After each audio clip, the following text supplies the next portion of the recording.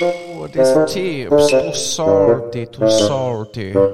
And welcome back to round 6 of Salty Tips. Let's go through my tips for round 6. To start off the week, we have the Roosters v the Melbourne Storm. It's at Melbourne home. They've got Jerome Hughes back. I'm taking Melbourne. On Friday night, we have the Bulldogs v the South Sydney Rabbitohs. I'm going to take the Rabbitohs here. I think they definitely need this win over the Bulldogs. Bulldogs having a few more forwards out as well. I'm taking the Rabbitohs.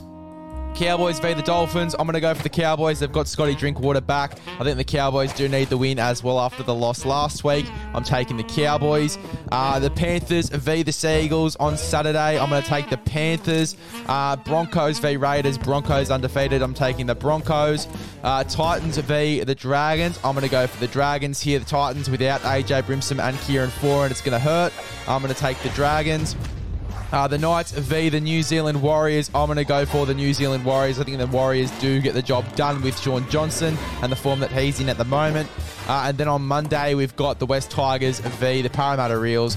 I'm going to go for the Parramatta Eels.